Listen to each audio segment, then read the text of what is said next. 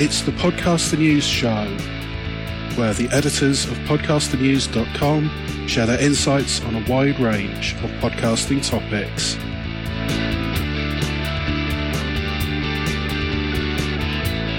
Welcome to Podcaster News Show episode number 29. This is the podcast where we recount some recent news in podcasting that wasn't quite enough on its own for us to cover it on the Podcaster News Show blog.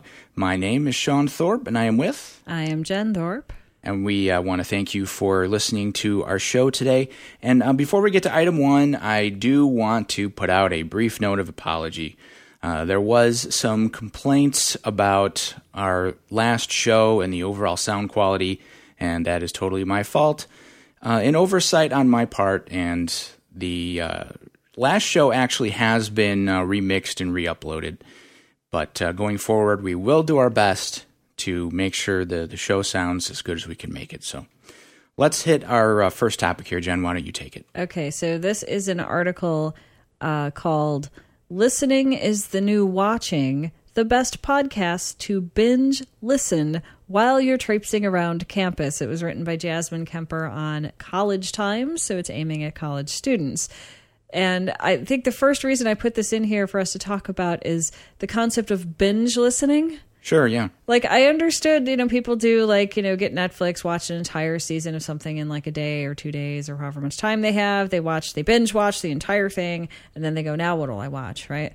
It did not occur to me that people were binge listening to things as well, especially while they're walking around doing other things. To me, this seems a little weird. Well, I think that this notion of binge listening to podcasts is one of those things that we can credit to the popularity of Serial, because it was certainly not the first podcast to do this, but probably the first really well-known one that was produced to be, as the name suggests, a serialized telling of one story that has sort of a beginning, middle, and end, whereas most podcasts aren't really produced that way.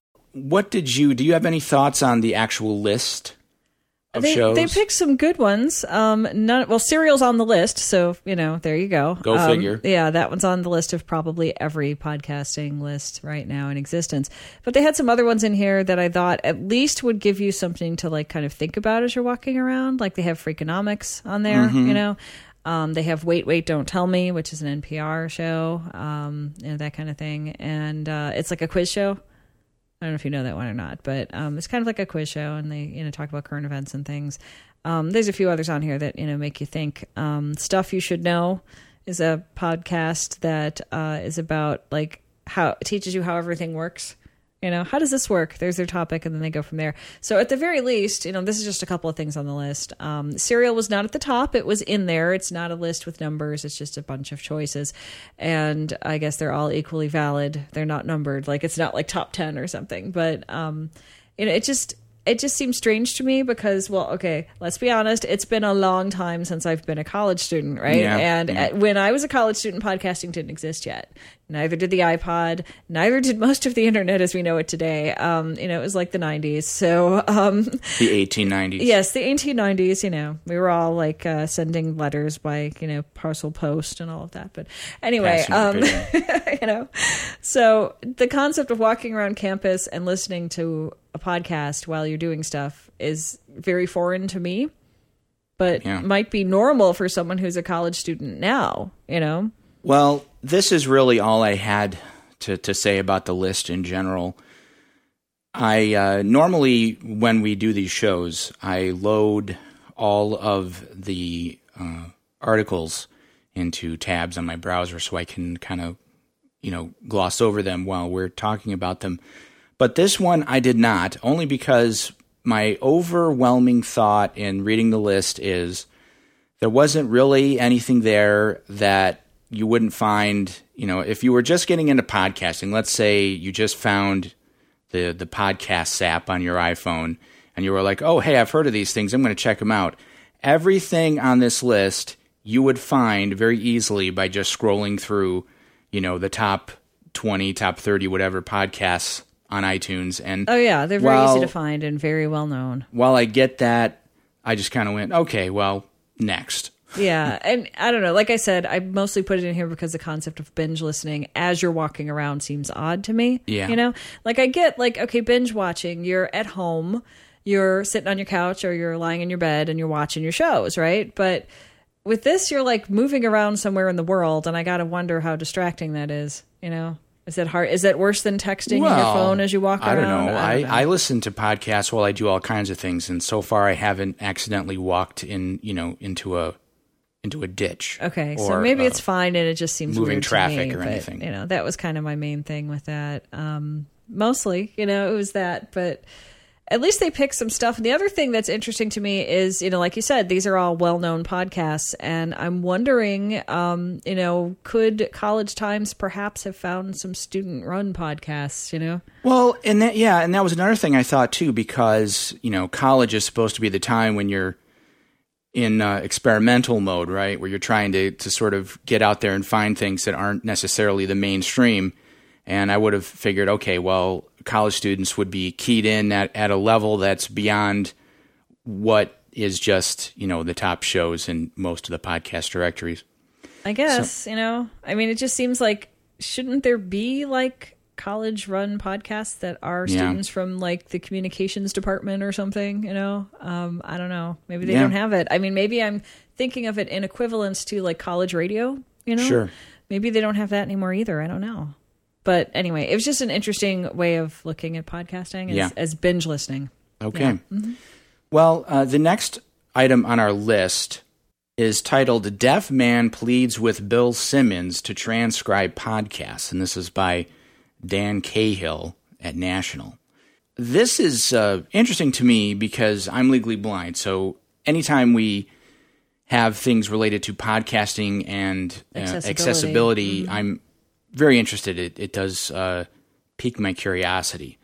And this article says that this fellow Dan Binder is apparently a big fan of sports writer and commentator Bill Simmons, but he has effectively been cut off from a lot of Bill Simmons' work over the last 10 years because most of it's been as a podcast. Because this guy, Dan Binder, is hearing impaired, well, he can't listen to podcasts, and apparently most of Bill Simmons' podcasts, and he's been on ESPN, he's, you know, done his own shows outside of ESPN, none of them have been transcribed. So he's effectively unable to consume the stuff that Bill Simmons is making, and he's a big fan of Bill Simmons. And I thought, you know, that is a side of the transcription discussion that we don't often have in podcasting. Usually, those of us in the the creation of podcast world, the topic of transcriptions comes up from the perspective of, well, is this going to help me in terms of SEO? Right. Or are people going to like pick up the topics I've talked about a little bit better if I write them all down and say what was said? Is this going to be easier for people? Well, it's in terms of dragging them to my site and getting more listeners. Right. It's a me kind of thing. But this really puts it in terms of, hey, there are people out there that do need that transcription because they cannot hear you. Yeah, and the article doesn't really come to any great conclusions one way or another. It does say that there's been some possible discussion maybe of, you know, fans doing some kind of Kickstarter to come up with the funds to transcribe the shows. And, you know, show transcriptions are kind of a weird thing. There are services out there that you can hire to do that work for you with varying degrees of success as far as how good the transcriptions are. And, you know, this argument sort of goes back and forth. If you're creating podcasts and you also put out transcriptions, there's going to be some people who will read the transcriptions but never listen to the shows. And right. Mm-hmm. Does that sort of, you know, cannibalize your audience in one place over another, which are all fair discussions to have. But they're still coming to your site, though. That's true. I mean, they may not be downloading your episode. Yeah. But they're coming to your site. I mean, that's maybe something, I guess, you Yeah. know. But I guess it depends on why are you doing a transcription. You know, if you're looking at it in terms of there's people who can't hear your show, Yeah. would you like to include them as well? Then, you know, that's a good way to go is with transcription. Now, it does come down to, like you were saying, you know, do you have the money to pay for a group to do this, or do you have the time to do it yourself? Yeah. And that's Which most not people always. Most people don't have that. Most people doing podcasts are doing them, you know, because it's fun, not because it's their job, you know. So the amount of time they have to even put out the podcast is probably limited because they have a real, you know, day job kind of thing. But it's something to think about, you know. Yeah, it's a side of this conversation that we don't usually have. And even from my perspective, which is probably a little different than most people's, it's even one that I hadn't really even thought about. So I'm glad that it's getting out there, and just another thing for those of us who are producing podcasts to think about, that there are a certain number of people out there who, whether or not we produce transcriptions, they can't actually consume the content in the way that maybe we want them to. Right. So right. It's just another angle on it. So why don't we move on to the next one, which is what, Jen? Okay, so the next one is an article titled, "This is the most unsatisfying thing about podcasts," which seems like a strange thing to bring to a show about podcasting, you know, but hear me out. Yeah. This is written by Francine Hardaway, who is a guest blogger for Phoenix Business Journal. And she listens to a lot of podcasts, and she enjoys podcasts. She's not saying that, you know, podcasts are awful or whatever, or she's gotten too frustrated with them. It sounds like she's going to continue to listen to podcasts. But the problem that she's having is that she can't keep up with them all, which everyone has that problem. But the bigger problem, if I'm understanding her correctly, and I think I am, is she can't respond in real time. Yeah. You know, now there are some podcasts that do live shows, and you can go and check out the live shows and interact with the hosts to some degree. Some of the hosts will, you know, take comments from the audience or answer questions or whatever. Some won't.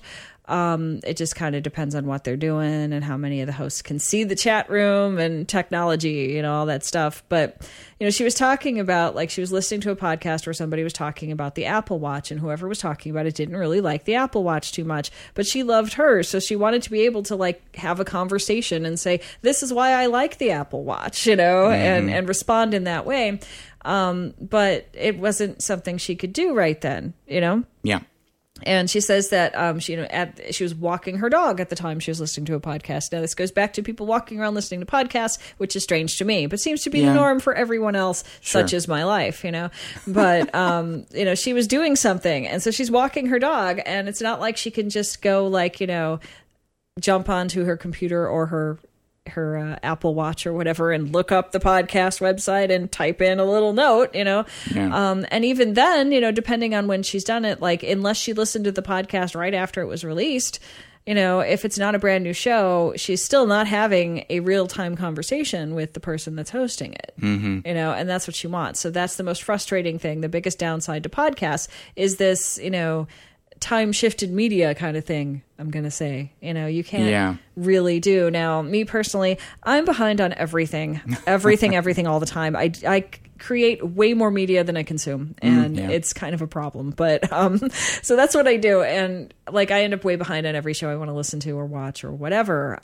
So for me, if I'm listening to a podcast and it's an older podcast, but there was something that was really significant to me in that show, then I'll leave a comment. You know, yes, but if it was something really important. But I'll do it on the website, and I will sit here in front of my computer and listen to the show. So I'm doing it, like, you know, old school. Yes, that makes you, in a lot of ways now, you know, this wasn't necessarily true prior to the explosion of mobile podcasting apps and stuff. But you are becoming, if you're not already, a minority in terms of how you listen, because you're actually listening at the computer. So for you, It's just a few clicks away to go over to a podcast website and leave a comment. Right. And I know, like, as a podcaster, if you get a comment on a show from, a few months ago, but it's a really good comment, you're happy. You know, it's not like anyone's going to be like, oh, no, they did it on an older show. I don't care. I mean, if it's a really relevant, good comment that gives them a jumping off point to talk about something else or to bring that back up, I think that's worth it. And at the very least, it says someone listened to your show, which we all want, So, I guess maybe I am very, old school in a lot of ways, Yeah. My thoughts on this are from a few different angles, because in a lot of the communities I participate in, I see fairly regularly podcasters who are dying to get any level of feedback. Like they'll put out shows for weeks on end, and they can see that they're getting some downloads, but nobody ever writes in and just says, hey, I liked your show, or your show sucks, or, you were wrong about this, or I love what you said here. Or, hey, your audio is bad, you need to fix it, or, I mean, we need that, those. Yeah, or we that. need those. Those are all helpful. Uh-huh.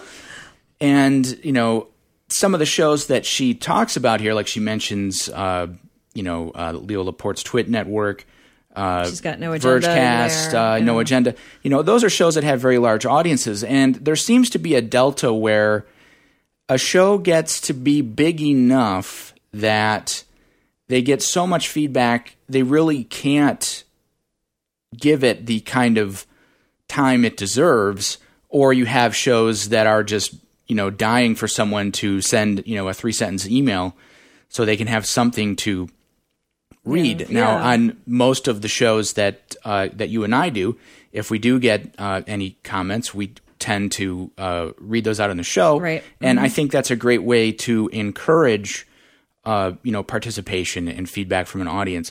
But it can work. But I think, one of the shows I do involves a video game, and I'll just kind of not advertise beyond that. You're never going to get, if you don't know me personally, you're never going to guess from video game. You know what I mean? So there's kind of a lot to sift through. But in that show, we've made an effort to bring in comments through various means. Like we pay attention to Twitter, and the great thing about video games is you can literally get into the game and go play with your fans, True, at the same time. You can go do whatever the video game involves together. And that's a little bit of interaction that I think she's wanting, that type of interaction, Mm-hmm. But that the podcast alone has not given her this. Yeah. Because it can't. It's not set up that way. You have to go outside of it. Everything I just mentioned is outside of the podcast. Yeah. To do. And I've totally went off course here with what you're saying. Well, but one of the things that she mentions here is, she talks about that these podcasts, she feels that these podcasts are not really developing sort of an active community, I guess. And this is one of the things that podcasts really struggle with, because it can be difficult to find a place to sort of coalesce. Some of these shows, like the No Agenda show, has a pretty active chat room when the show is live. The same thing with This Week in Tech. And for the most part, with This Week in Tech, I think their chat room is active 24/7. It doesn't matter if they've got a group. I see more and more now that podcasts are starting Slack channels, which is that's interesting. Interesting way to get people involved, because Slack is becoming a lot more ubiquitous where people already have it. And that's really one of the challenges, because you can't always say, if you build out on a social net, that the majority of your fans are going to be there, a lot of your fans are going to be there. Obviously, we tend to think, well, everybody's on Facebook. That's not true. That's not true. And there have been a handful of shows that I've seen that have fostered really solid communities on Google+. And generally speaking, we tend to think that Google+ is kind of doomed, and it just isn't really used that much. But that's an indication that, no, there are certain cases where that happens. That's and right. It's no. Well, I know even with the video game show I was talking about, we do include a lot of comments from Twitter that are specifically tweeted at the show. And we do have listeners that aren't on Twitter, but we also include, hey, send us an email, that kind of thing. We do have other options. But the idea is, we'll just use Twitter. A new show could come up and say, I'll just use Twitter. Well, not all of your fans are going to be there. Yeah. Yeah. And I don't know, I guess I see the point that this author is making in the article, but I also feel like maybe she should look at some shows that really do have, a community that she can get involved with. I find myself as a very, independent podcaster, I'm always trying to do things to foster more interaction. I want more of that. So I don't think that her take is true of all of podcasting, but at a certain level, I guess I do see where she's coming from. Right. And I think the main thing wasn't necessarily just like there's a paragraph in here. That's what's still unsatisfying about podcasts. Even people with empty lives can't listen to the stream in real time every week. Yeah. Like she wants that kind of interaction, which is reasonable. That's part of why people listen to a show. They want that kind of interaction. They want a group to talk with about that show. Yeah. That's reasonable. But yeah, if you're consuming podcasts by, walking around somewhere, it's going to be, you're obviously not listening to the live show at that moment. Yeah. And it's going to be harder to, say, hey, I had this thought about the Apple Watch you talked about, and I want to say this, that kind of thing. So, yeah, it's just a different way of looking at things, I guess. And, the more I talked in this episode, I'm apparently ancient and very old school as we go. So, oh, well. Yeah, that's true. And yet I've been podcasting forever, so I don't know how that works exactly. And by the way, there's really no reason for this to be a secret. The gaming podcast Jen does is called Shattered Soulstone. It's about the Diablo games. It is. Mm-hmm. And there's really no reason for you to be cagey about that. Well, I didn't feel like I didn't necessarily want to advertise. Well, no, I get it. Which brings us to another topic that we're going to get to in just a second, actually. Our next item here is called Should You Advertise on Podcasts by Bob Hutchins. Yes. At Business to Community. Right. So it's geared towards people who are looking to maybe put their ads on a podcast. Yeah. And my first observation here is in the beginning part of the article, he quotes something from Wall Street Journal, and he's sort of summarizing it. And he uses the phrase, so why has podcast advertising remained so stagnant? And certainly I am not the one to talk to about in-depth advertising trends in podcasting, but generally speaking, what I've always heard from sources that I trust is that overall podcast advertising has grown year over year. It's the audience size has gotten bigger. The advertising opportunities have gotten bigger. And this idea that they're stagnant feels to me like part of an agenda that we're seeing out there from a lot of different sources. And this article also reinforces some of that. There's a mention in here, challenges to the platform that most would-be advertisers will shy away from, and they're talking about things like, there's no standard for measurements, which is untrue. How do you know they think, there's a thing? How do you know they didn't skim through your ad and not listen to it? That's, that thing is valid, but the thing is, like, I don't know. See, this is question. It's the unanswerable question so far. And, this is the thing that he's bouncing off of here is coming from the Wall Street Journal, which obviously is a newspaper. Okay. Sure. And newspapers, let me tell you, newspapers are not necessarily the best option in terms of how should we get ads and sponsorship and make money from ads. Newspapers are having a really difficult problem with this. Now, it doesn't mean that whoever wrote the article on Wall Street Journal is, kind of in that mindset, but maybe, you know what I mean? Yeah. I don't know. I didn't dig through the Wall Street Journal to find the original source of this. I'm kind of going with, he's probably got it right as far as picking out that point and bouncing off of it. But it's just kind of interesting to me, this idea of, you'll never know how many people listen. Well, yeah, you can. I mean, there's ways of tracking downloads. There's different ways of going about it. This is one of the things that comes up a lot. And obviously, yes, when you're dealing with media that's downloaded and then you lose the ability to track it, you don't know if a person actually listened to it. You don't know if they skipped the ad. You don't know if they listened for the first 5 minutes, the first 30 minutes, the first however before they may or may not have heard your ad. Mm-hmm. And that's just something that you kind of have to live with Right, as but far as like, podcasting is concerned now. If you're watching something on, let's stick with the Apple thing we're talking about. If you're watching, on Apple TV or whatever, right? Since we're talking about Apple Watch, we'll just go there.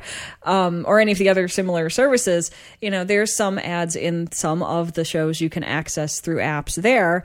And there's no way for those, advertisers to know that you didn't, treat it like regular television and get up and go use the bathroom instead of sit there and watch the ad, especially if there's 2 or 3 in a row and you'd have enough time, get up and got a soda or something, started playing with a game on your phone. I don't know. There's no way they can know that either, but that's not stopping advertisers from putting ads there. Well, and the standard argument about this is when you think about how radio and television ratings are determined. I mean, most of those are not very reliable methods either. It's somebody that's filling out a little diary, which I've done before, and it just asks you, okay, during this time, what were you listening to or what were you watching?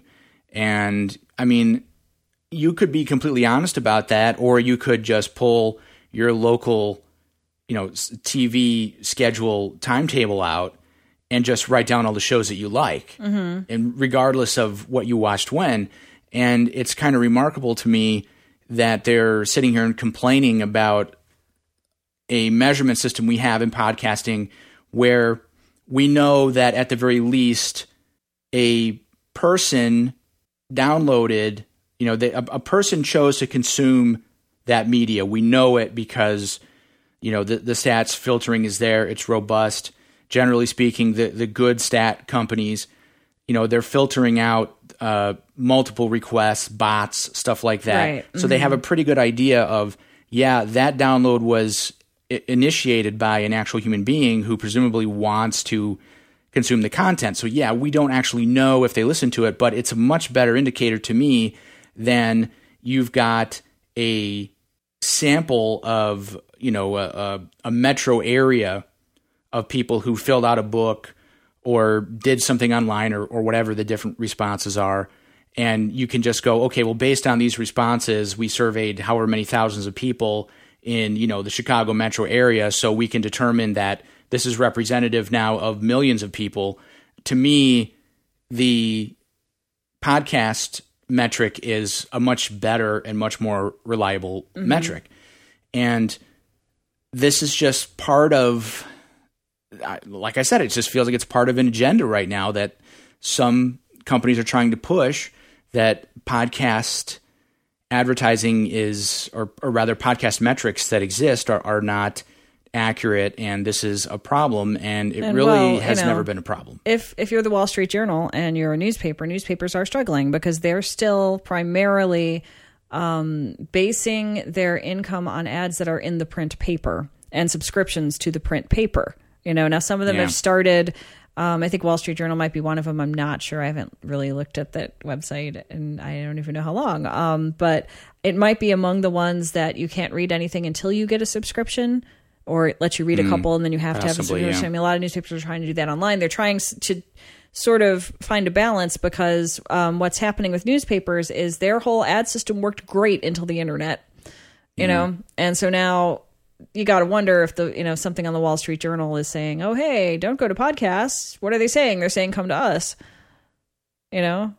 So there's maybe a bias there. But the thing that I thought was interesting, other than what you were saying, which is interesting, is the person who wrote this article here on this business to community thing, not on the Wall Street Journal, was talking about, well, if you're going to stick your ad on a podcast, here's some ideas. And one of the things he said was select the right audience. And I'm so glad he said that. Yeah. I'm so glad he said that, because the worst thing you can have is, a show that's about a specific topic and have some random ad in there that doesn't make any sense. It's jarring to listeners. It's maybe confusing. Why is this person who normally talks about this subject over here talking about this one that has nothing to do with anything I've ever heard this person talk about on the show?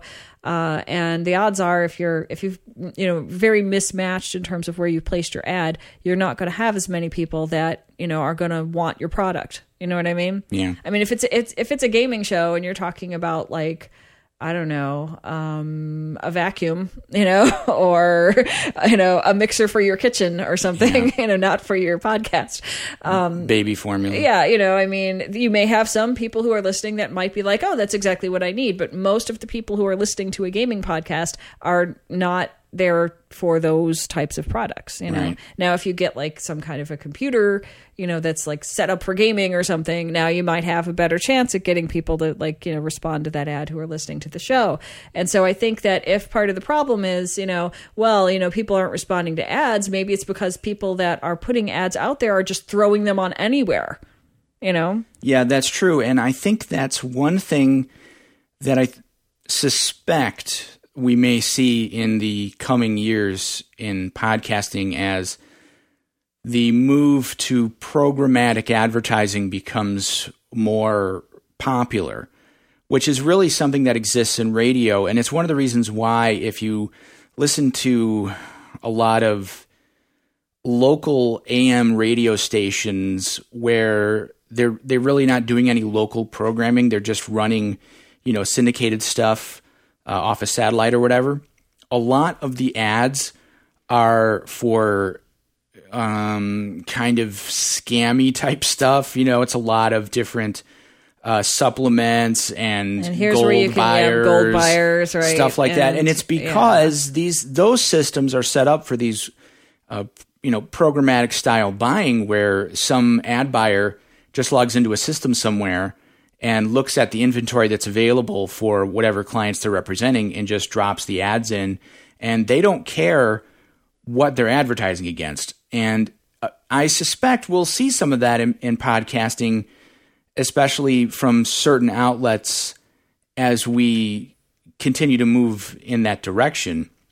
And me personally, I'm not looking forward to the day when, podcasts sound like radio shows, in the sense that, oh, well, here's just a sort of a nondescript stop set of ads that really have no relevance to the rest of the thing you're listening to. Right. And in fact, I am listening to one show right now that's on the CBS Play It network that kind of does that.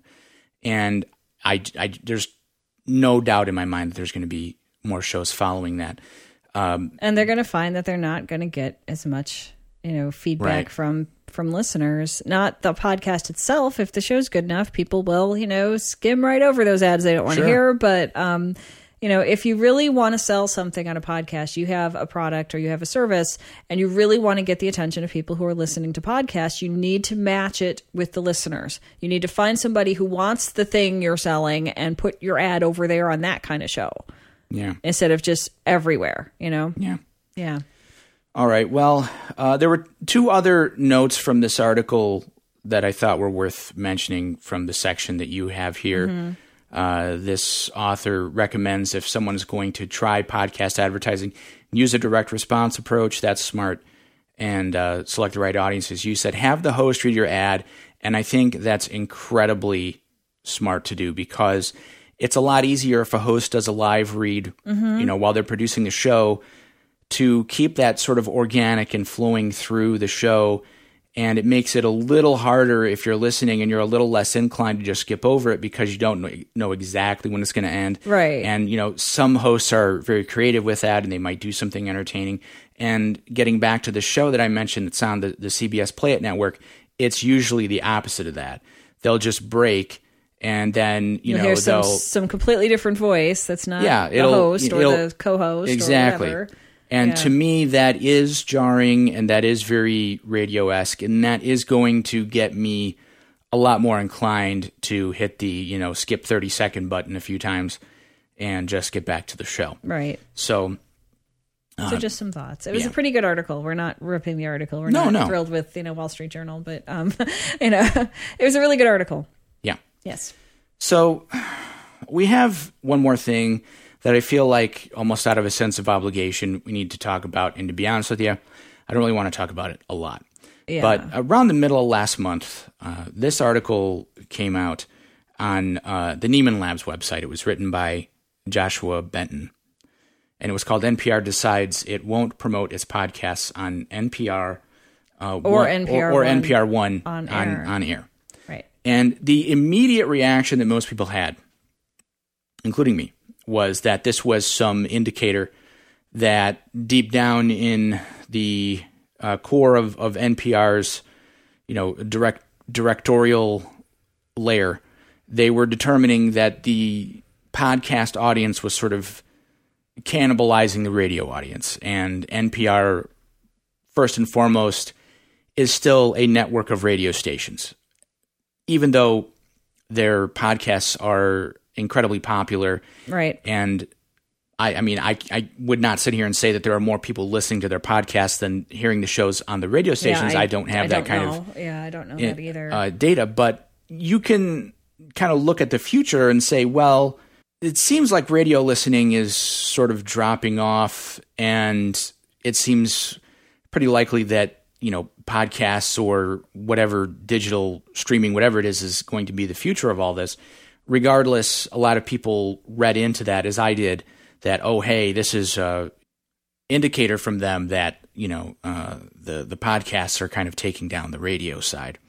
And immediately the next day, there was not exactly a retort, but something was posted, why NPR changed how it talks about podcasts, by Elizabeth Jensen. And it was at on NPR. And she is an ombudsman, right? Well, it says NPR ombudsman with Elizabeth Jensen.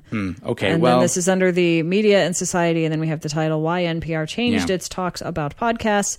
And so she has an article here about it. Well, this is, I think, short of getting into, conspiratorial talk. Right. Well, I can summarize.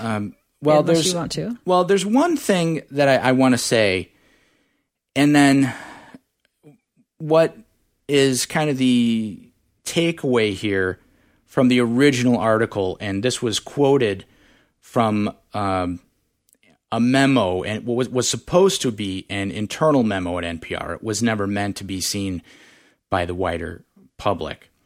And the big thing here is this guy, Chris Toppin at NPR, he's a vice president for news programming. He said that what he would like to see is when they come out of different segments, news segments and things, that they didn't want there to be a call to action at the end like they apparently had been doing.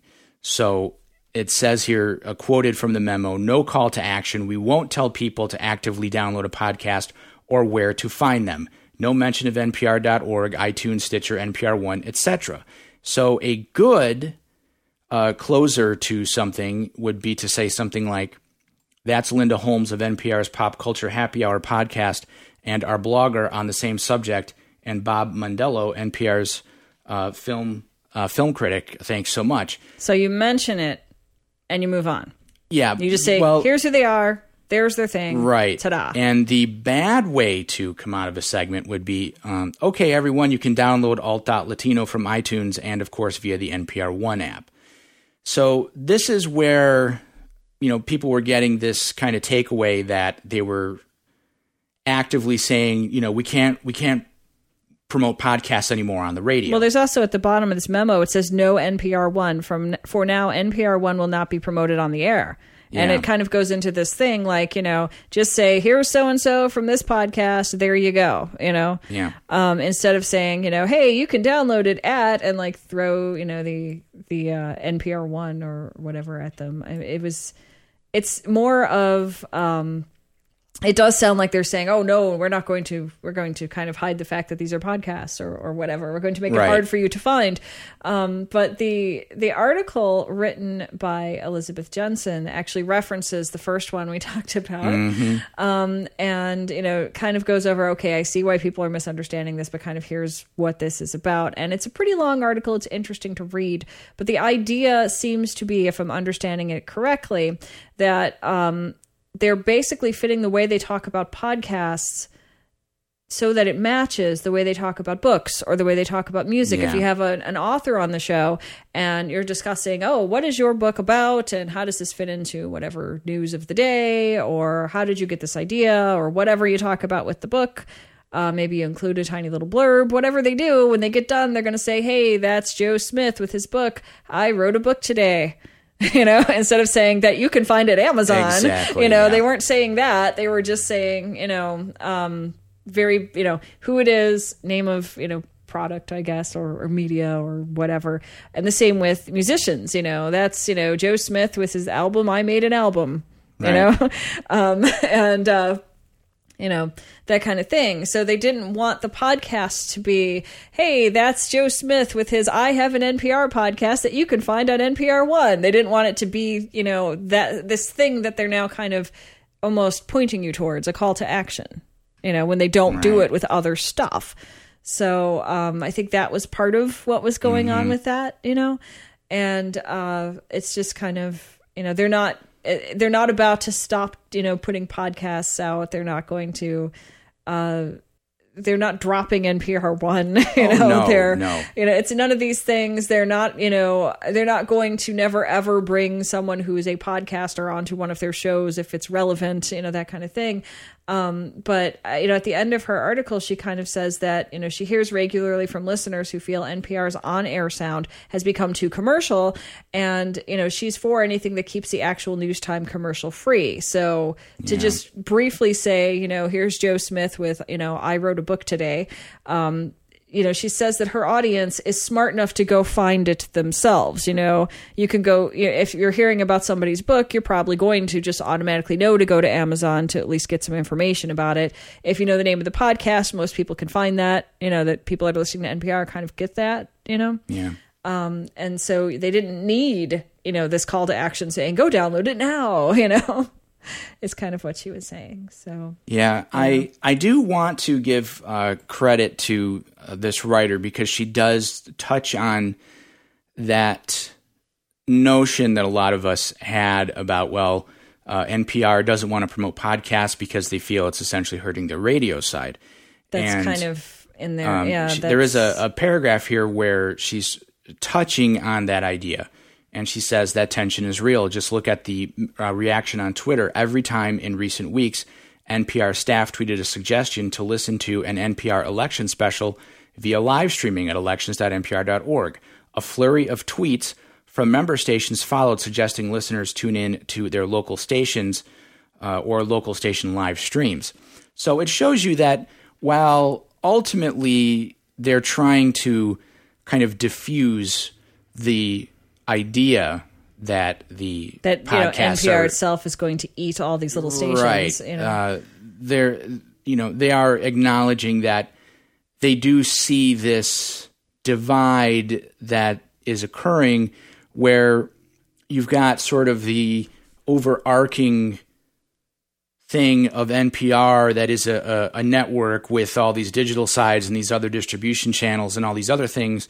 But yet it's still ostensibly made up of all these local radio stations, and they have to try and strike some balance between letting the local stations hold their own audiences without just funneling them all to the mothership, as it were. Right. All right. Well, Jen, you have any more thoughts on any of these items? I think we've covered most of it pretty well okay. without just, there's a lot with both of these NPR-related articles. We'll put links into the show notes as we always do, but take the time to read them. There's a lot of stuff in here, and when you put it all together, it's pretty interesting, and we're just summarizing here. All right. Well, thank you so much for listening. You can find the show notes for this episode and everything else we do at podcasternews.com. You can find me on Twitter at Shawno, SHAWNO, and Jen. I'm at Queen of Haiku because I write some haiku poetry, especially if I'm angry about something on my Twitter account. That's how that got started. It is a private account, so you can request to follow me, and if I can figure out who you are and that you're a listener of the show, then of course I'll click that button and we'll be all good. All right, so thanks again for listening, and with any luck, we'll be back with you in a couple weeks. Bye, people.